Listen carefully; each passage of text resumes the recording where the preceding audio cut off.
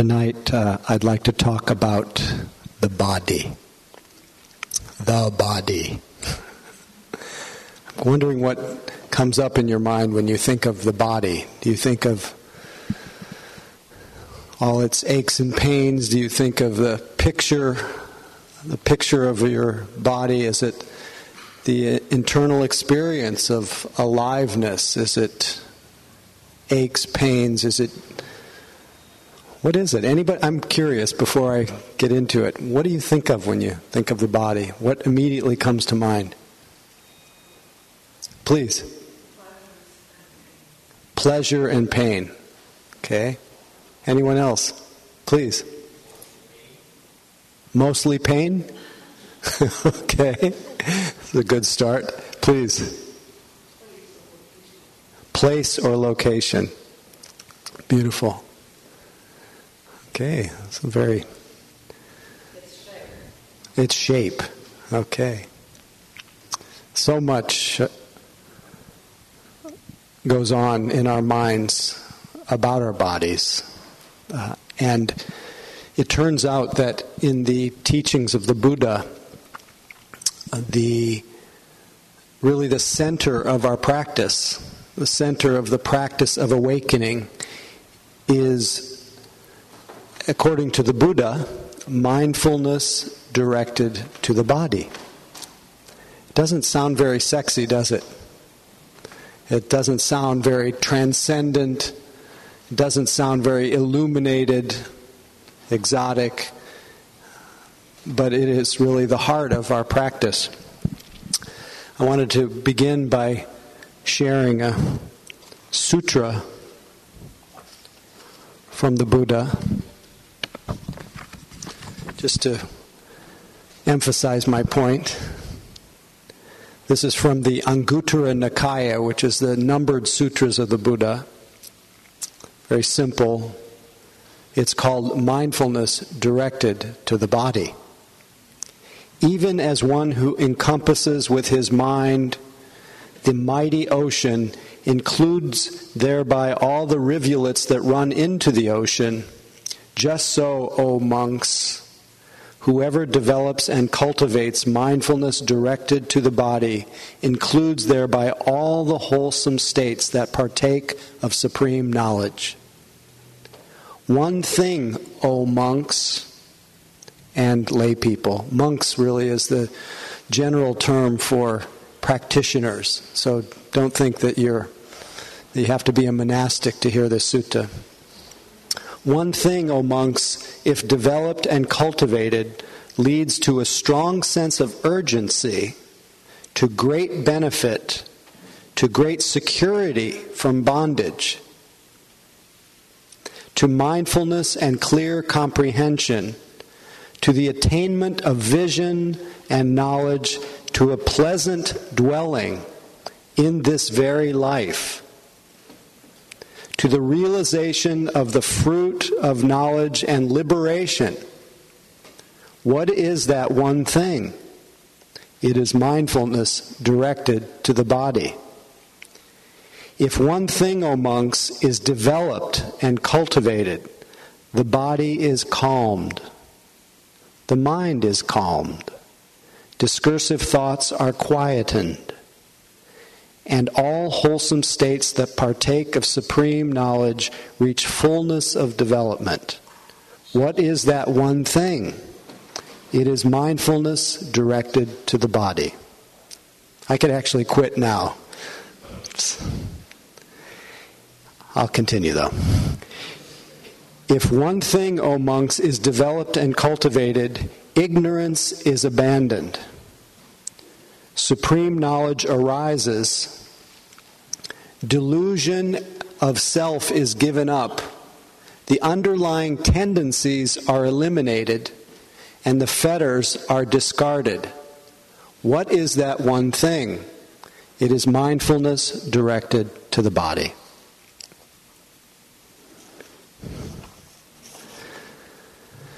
Most of us don't really want to feel our bodies. We don't want to direct mindfulness to our bodies. So our bodies, in many cases, have been a source of, as I forgot your name in the back, but have been a source of pain.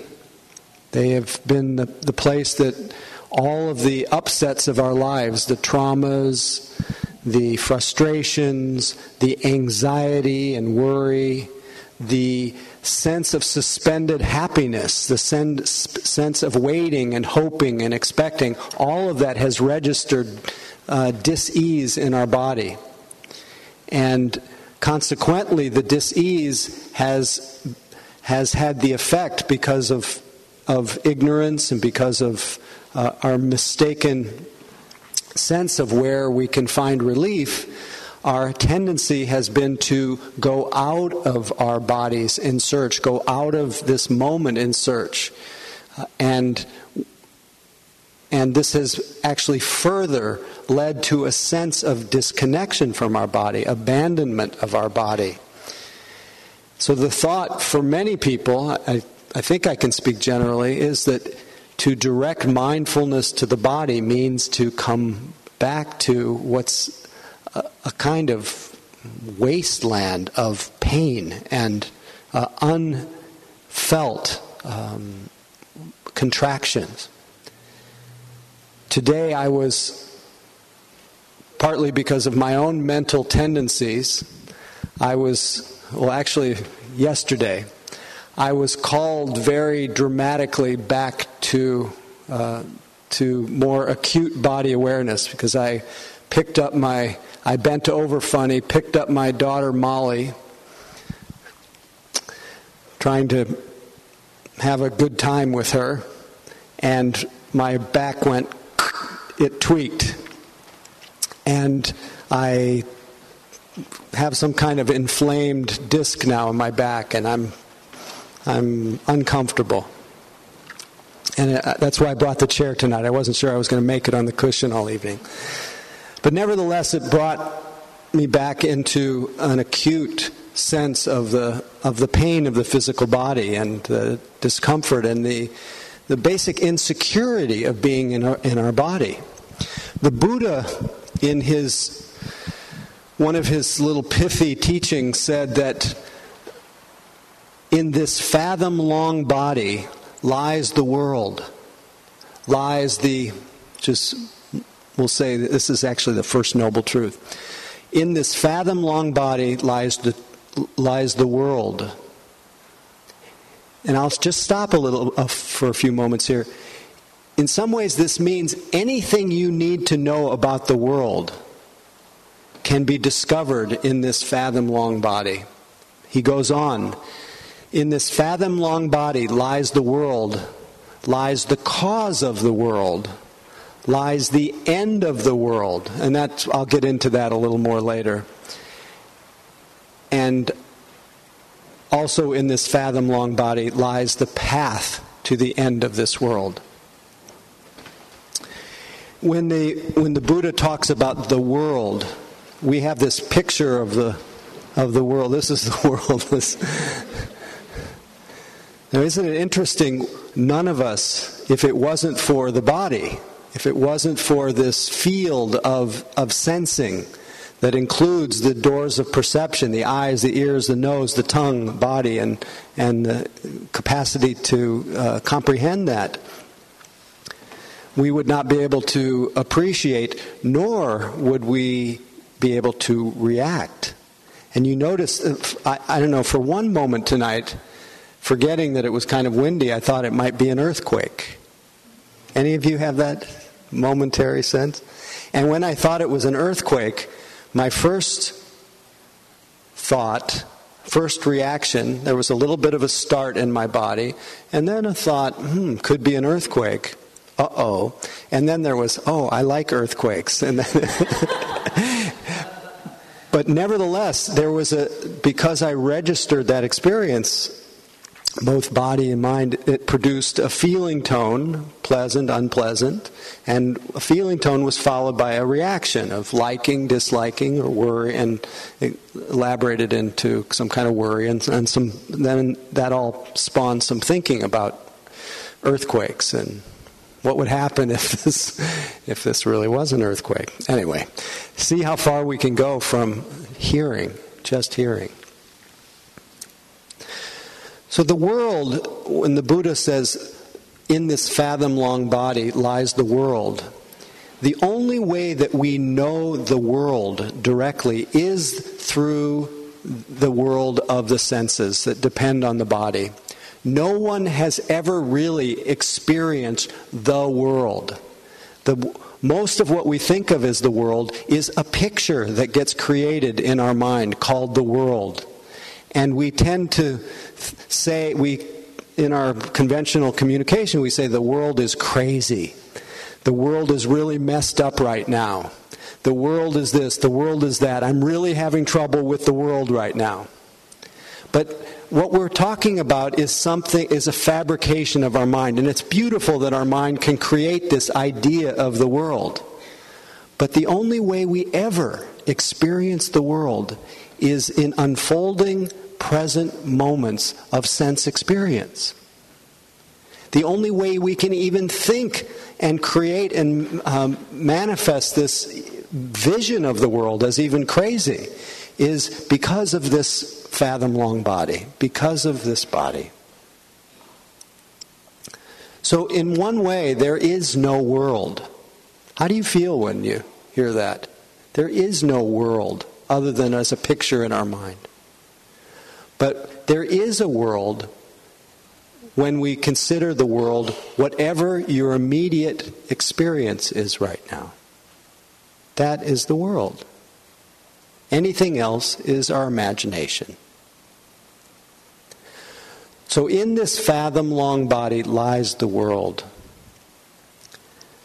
Our experience, even of being here tonight, this experience that we only know through one of these so-called 6 doors of perception,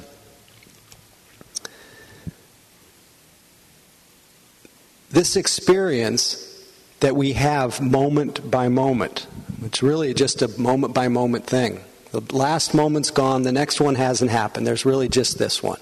That's how it is all the time. There's only this moment. There's only ever been this moment. Yet, because of the we could say the law of karma, or the law of cause and effect, the law of conditions coming together in the way that they do in our common mental reactions in these unfolding present moments, we have developed into what we could call suffering beings. We've developed into beings who experience this physical experience, our experience of the world is painful. It's also exceedingly pleasurable. This is the world. Because the pleasure of the world is very fleeting, the painful part of the world is inevitable, then our sense of well-being, our sense of happiness, our sense of relief cannot be dependent on the world, our experience, being always pleasant and easy to bear. What the Buddha described when he turned the wheel of the Dharma, he says, if you are born, I think I talked about it several weeks ago, that being born, the very definition of birth, it is the leading cause of stress, of that which is difficult to bear, pain, grief, frustrated desire, wounded pride, not getting what you want, not wanting what you get, separation, sickness, old age, death. That's what comes with the territory. This is the world. This world that we have to experience, especially the world that keeps spinning, our own mental world that keeps spinning, that is constantly generating a version of reality that says, I can't be happy now. Any of you ever have that one? I will only be happy when I've when I've reached the golden dream, when I've reached the end of my rainbow, when I have what I want, when I get rid of what I don't want, when I am rich and famous, when I have name and fame, when I have my body is free of all dis-ease, that world that we create, that world that we experience, is caused by our body's reaction. So in this fathom-long body lies the world. In this fathom-long body lies the cause of the world. What does that mean, the cause of the world? The cause of the world is... I want to hear from you. What do you think the cause of the world is? What is the cause of our experience? Our perception. Well, the Buddha said that the cause of this continual experience that we have of dis-ease is a deeply conditioned pattern that registers in our body. It's actually part of our, some would say that it's part of our brain, the way our brain has developed. This deeply conditioned, both physical and mental pattern of wanting things to be different than the way they are, that expresses itself as a feeling of dissatisfaction and craving, hunger, thirst for more, thirst for what's next, thirst for being someone, thirst for becoming someone, thirst for getting rid of someone. First, you know what I mean by that? Thirst for getting rid of. Thirst to stop being the way I am. Stop having to even experience the way I experience things. Any of you ever have that desire for things to just stop? One of my teachers says that that's craving for non-becoming, which is so often described. He says this is precisely why we crave sleep to such an extent, because it's that craving for non-becoming, that desire to make it all stop. All this happens, all of this craving, all this thirst, all this hunger is experienced as a physical state of thirst and dissatisfaction, a physical state of something is not right. Any of you ever have that? Something's not right. And it proliferates into a feeling state felt in the body that something is not right with me. It becomes a whole identity view, a whole view of myself. And you can think about it in our culture. The picture that we create of our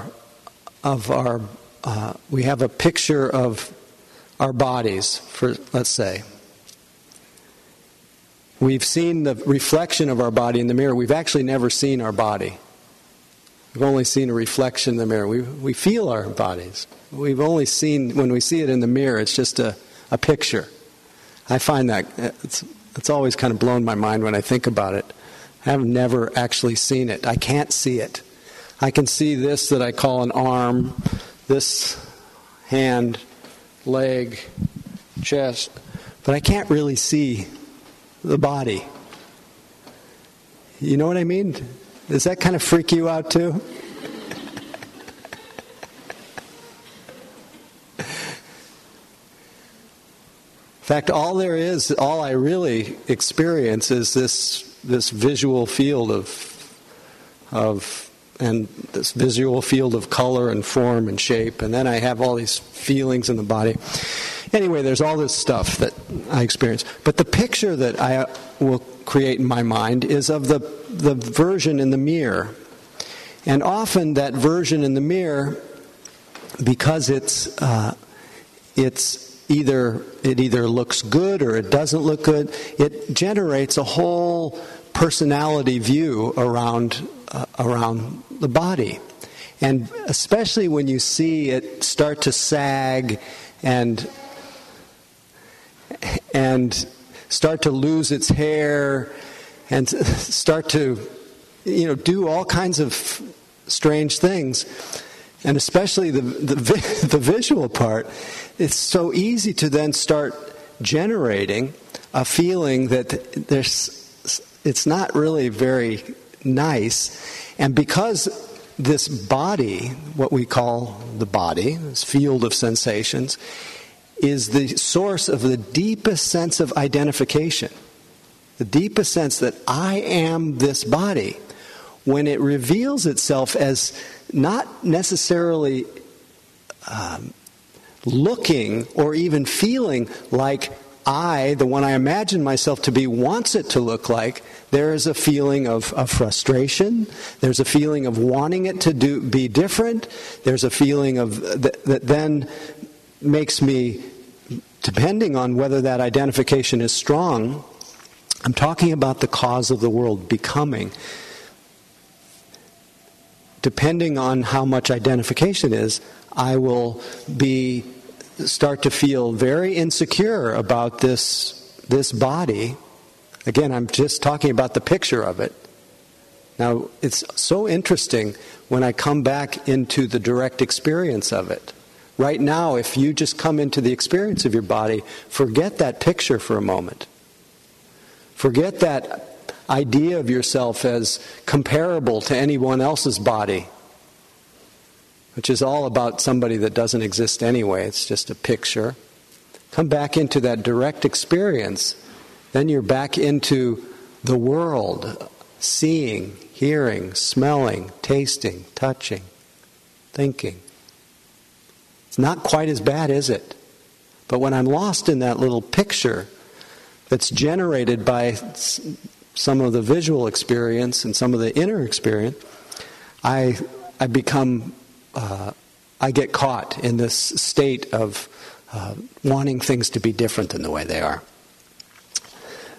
This is a Rhymes with Orange checklist to feeling pathetic, and I'll just read the one that came out at me tonight. Examine your face closely in the mirror. Notice all flaws. Choose someone and compare yourself unfavorably to them. Well, it goes on to all the different ways that we compare ourselves or put ourselves down. Disregard all compliments, especially from people who supposedly love you. But again, examine your face closely in the mirror. Notice all flaws. So we're so caught in that picture, and this is what causes the world, causes this continual spinning in a web of hope and weight and expectation and the frustration that comes with that and the judgment. The Buddha went on to say, in this fathom-long body comes the end of the world.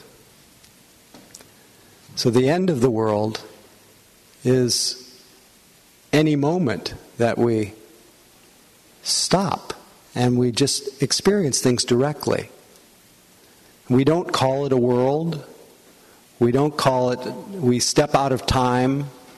We step out of that whole story of ourselves, of being on this wheel of life, and we just step out of that tangle of fear thinking, and we live, as Rumi says, we live in silence, and we flow down and down and down in ever widening rings of being, so that through this orientation toward this body, we find the world first and our sense of identity.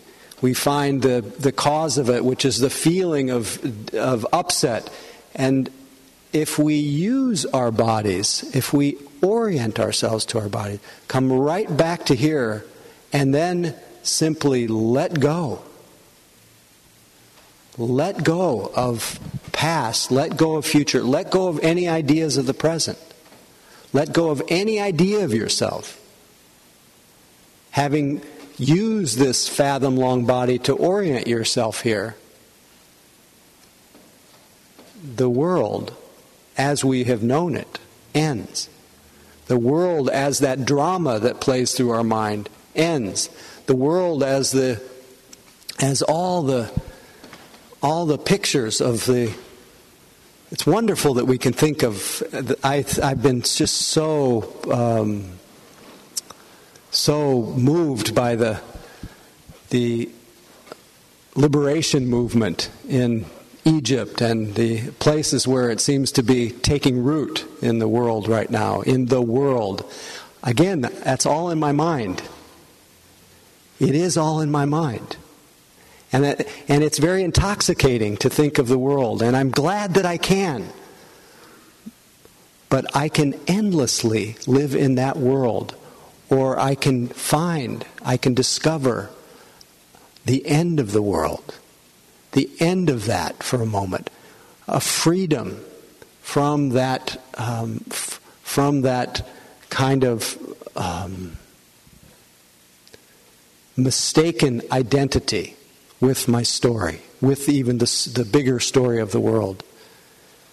I can find an identity that is not bound up in that. That's free, that is timeless, that is. It's hard to talk about.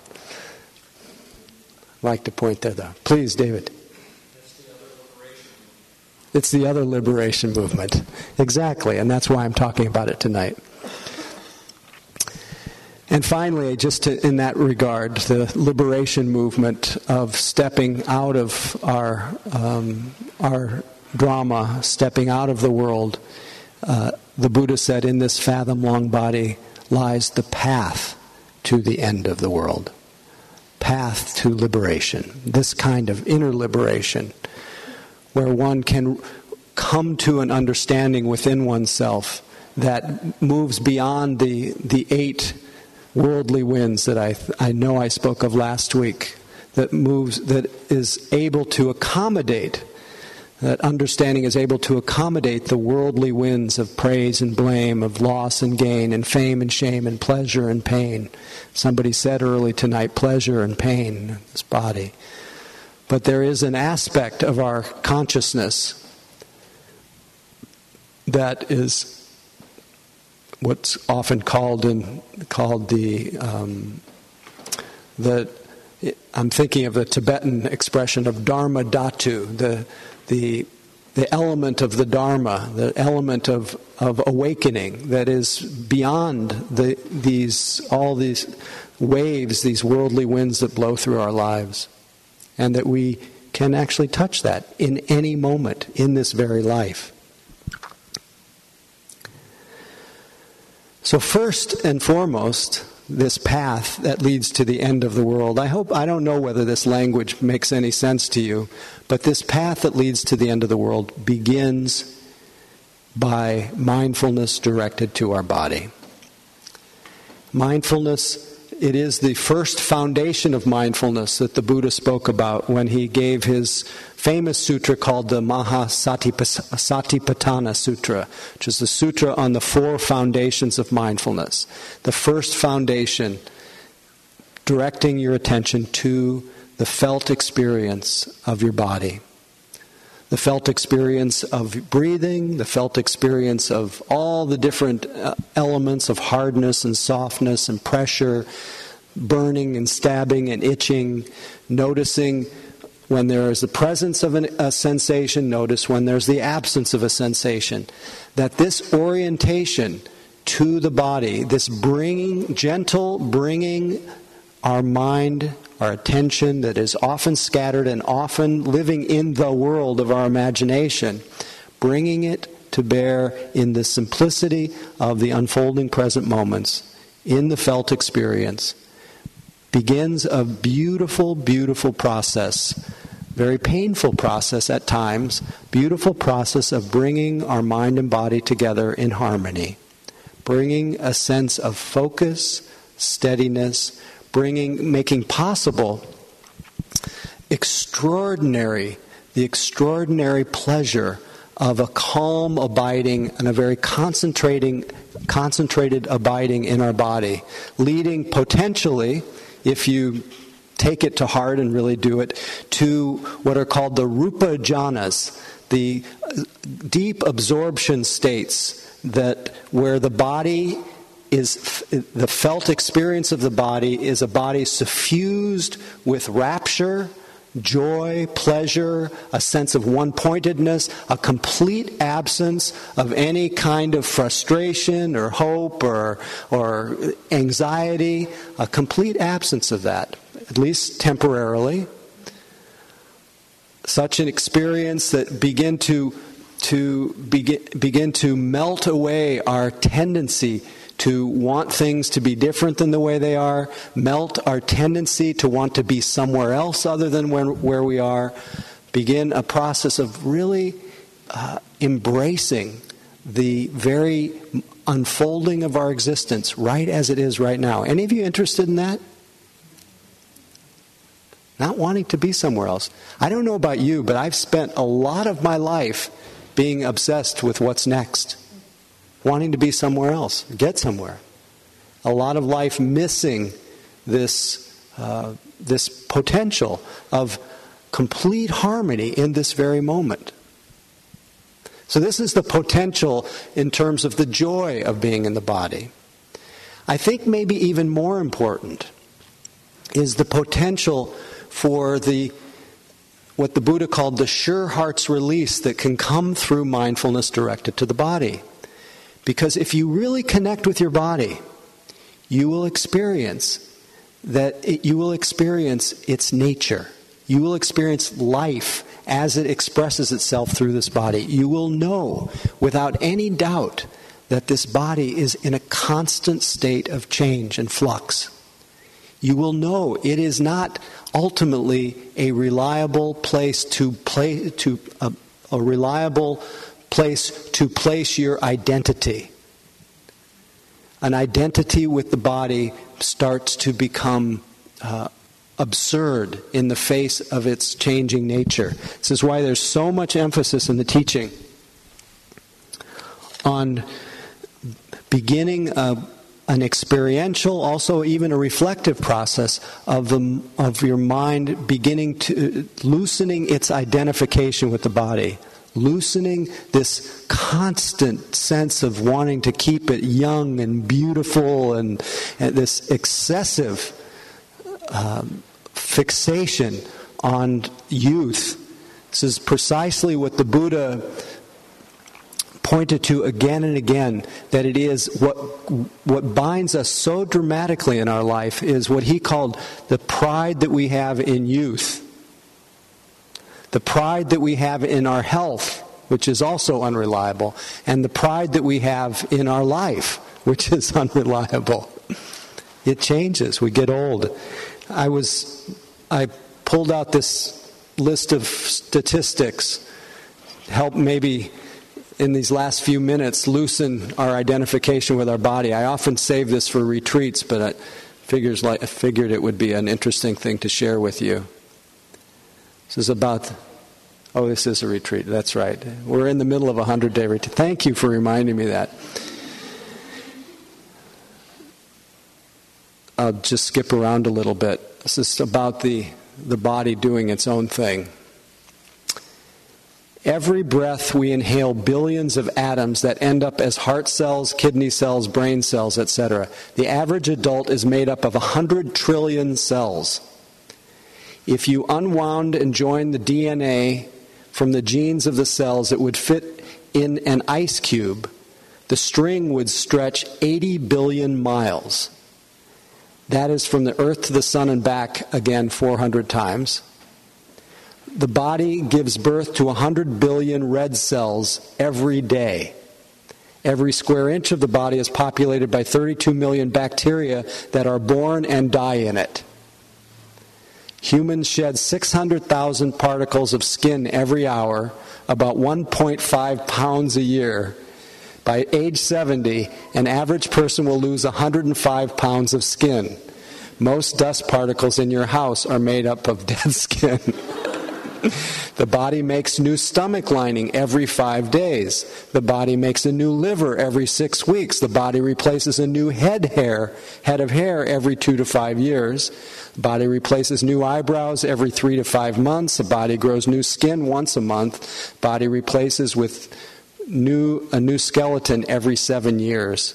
50,000 of the cells in your body will die and be replaced with new cells, all while you're listening to this sentence. Radioactive isotope studies show that the body replaces 98% of its atoms in less than 1 year. So in other words, at any given moment, parts of the body are appearing and disappearing. So if you think you are your physical body, which body are you talking about? The body you have today is not the same as the one you had yesterday. So this is just a more informational thing about something that we can know directly in this, we can experience in our body. I don't know where it's from. It's someone just passed it on to me. Internet. So just a general appreciation that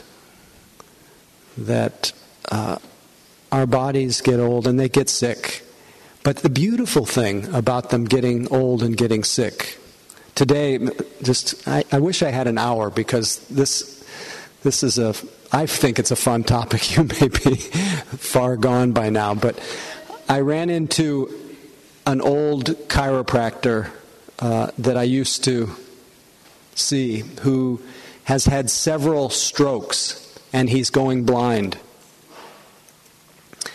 And he is, and everyone deals with situations like this differently, but every one of us will be faced with something. And in his case, and I think in most cases, where people open to their predicament, their physical predicament, the fact of their aging, it has, at least in this person's case, it has turned them into this tremendously sweet, tender, kind character. Where before there was, this person was kind of filled with kind of gruffness and defenses, and it was a very good chiropractor, and he can't practice now. But you can see that illness has really brought a sweetness to him. And I've seen this in so many cases, that if we allow ourselves to be touched by the facts of our life, it liberates our heart from that pride in youth and pride in health and pride in life that makes us so egoic and tight and so much caught in the comparing mind about our health or about our wealth or about anything. And there's something very tenderizing about just experiencing life the way it is, which is unreliable and insecure. And opening to our insecurity opens our hearts. Closing off to our insecurity makes us fearful and makes us very reactive. Anyway, I just had a really deep appreciation for this old friend today. And I see that these moments that I get a little wake-up call, have my own little bourgeois experience of a few swollen discs.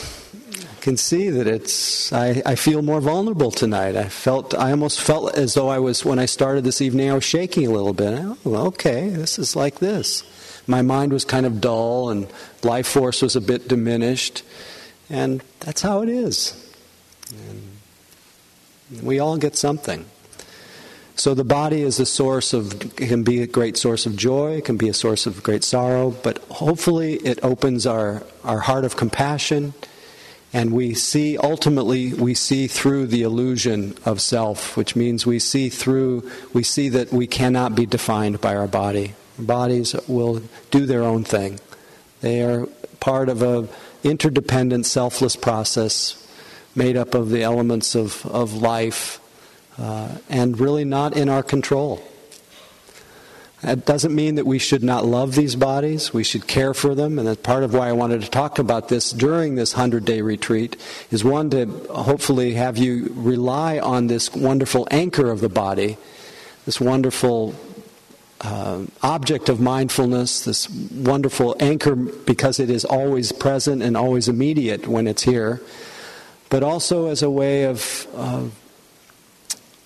being a little bit less identified with our body, developing a little dispassion toward these bodies that in this, especially in our lives, in our conventional life, we tend to be obsessed with beautifying them. So maybe a few days don't adorn them in the way that you normally do. Maybe don't get so caught up in them. It doesn't mean that you shouldn't adorn them every day. I think it's beautiful to adorn them and to take care of them and love them and feed them well. The Buddha found that if you don't feed them well, they don't work very well. There's a middle way in this, and that's all I'm inviting you to consider tonight. So I think I'll end with something about the body.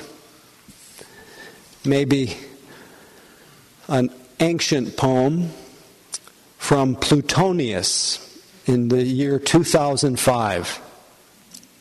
Let the soul banish all that disturbs.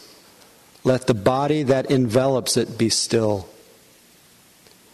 And all the frettings of the body and all that surrounds it. Let earth and sea and air be still, and heaven itself. And then let the body think of the spirit as streaming, pouring, rushing, and shining into it from all sides while it stands quiet. And then let the body think of the spirit as streaming, pouring, rushing, and shining into it from all sides while it stands quiet. May all beings find home in their bodies. May all beings make peace with their bodies. May all beings forgive their bodies. May all beings let go into their body and of their body as a source of identity. May all beings be free. May all beings have outer freedom, and all beings have inner freedom. And may our practice be dedicated tonight and every night to the welfare and benefit of all beings. May all beings be free.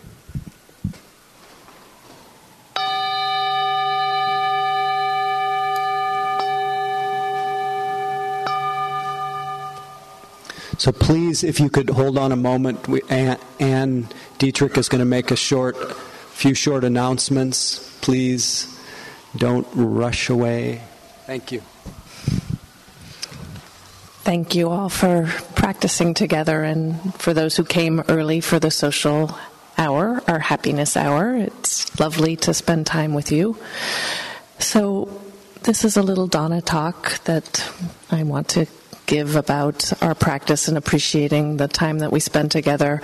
Howie teaches here each week just out of the generosity of loving the teachings and sharing it with us. So we practice Dharma as a way of supporting the Sangha and allowing the teaching to continue here. And Dharma is a really wonderful practice to take on for yourself as well as with meditation. I find for myself that it helps kind of break down some of those barriers and ways in which I feel separate, or I feel as though I have to acquire more or have more. And so it's not a compulsory practice that we are asking you to take on, but just to touch into your heart and how you appreciate the teaching and give generously if you can. And there are other ways also of practicing Dharma, which would be helping us put things away. We actually need a few strong volunteers tonight to help move this massive, who knows what's stored in it, this altar that's over here.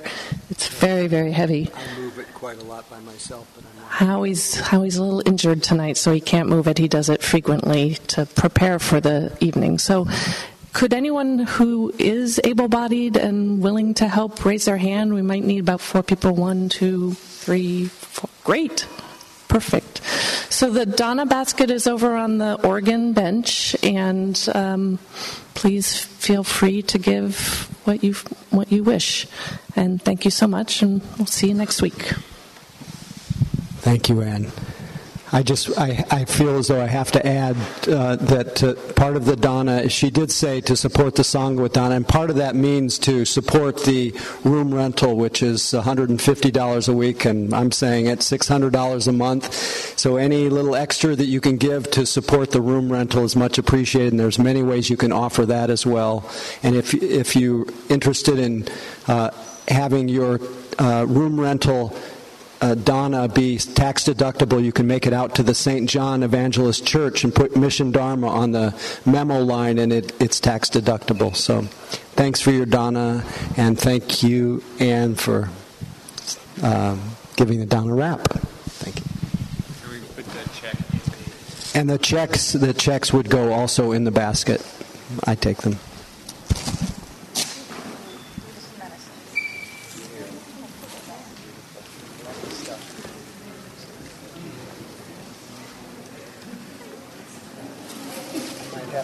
I might need 4 people to get me off this cushion. Yeah. There's probably a chiropractor in the room, too. Sure. They could give you some chiropractic Dana. We'll see if the Dana comes forward.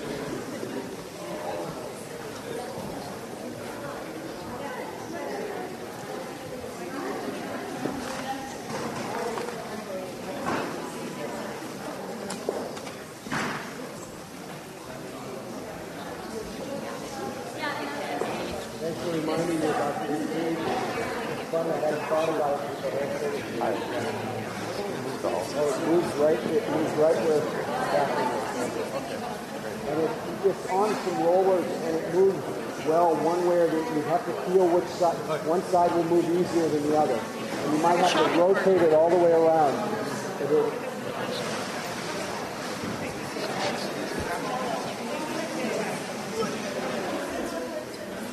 So do you have a chiropractor you go to? That's cool.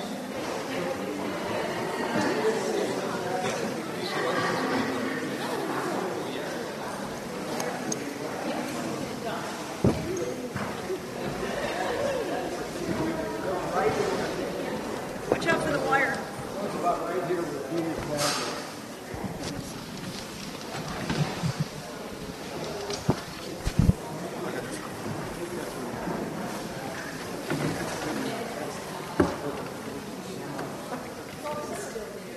That's all right. They'll move it. It may even be turned around the wrong way.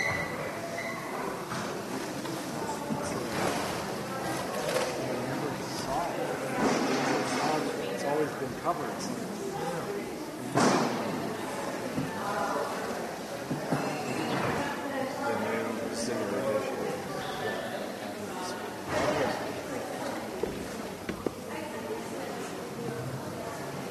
Have you seen these?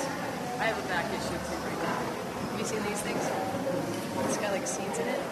You toss it in the microwave and you can heat your back. It's really good. Yeah, for now. Yeah. When it starts heat later. Fortunately, I couldn't find a refrigerator. I couldn't be consistent today, so it's kind of a drag.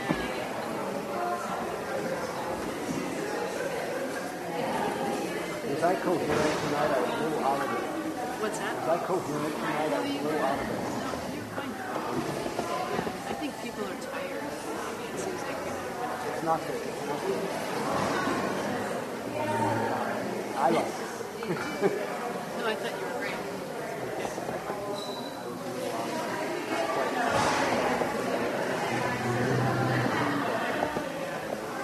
Sorry, you're hurt. I feel it too. Like, You have the is it chronic? mine's a car accident. I got rear ended back in December.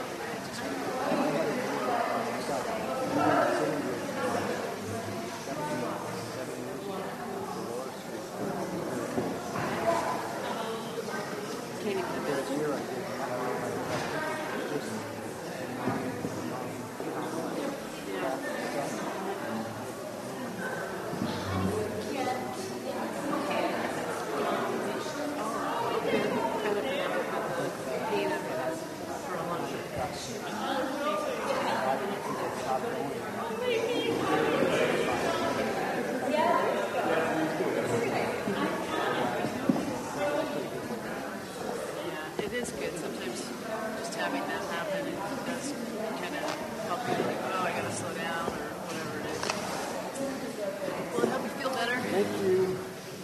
Thanks again. Always nice to see you here.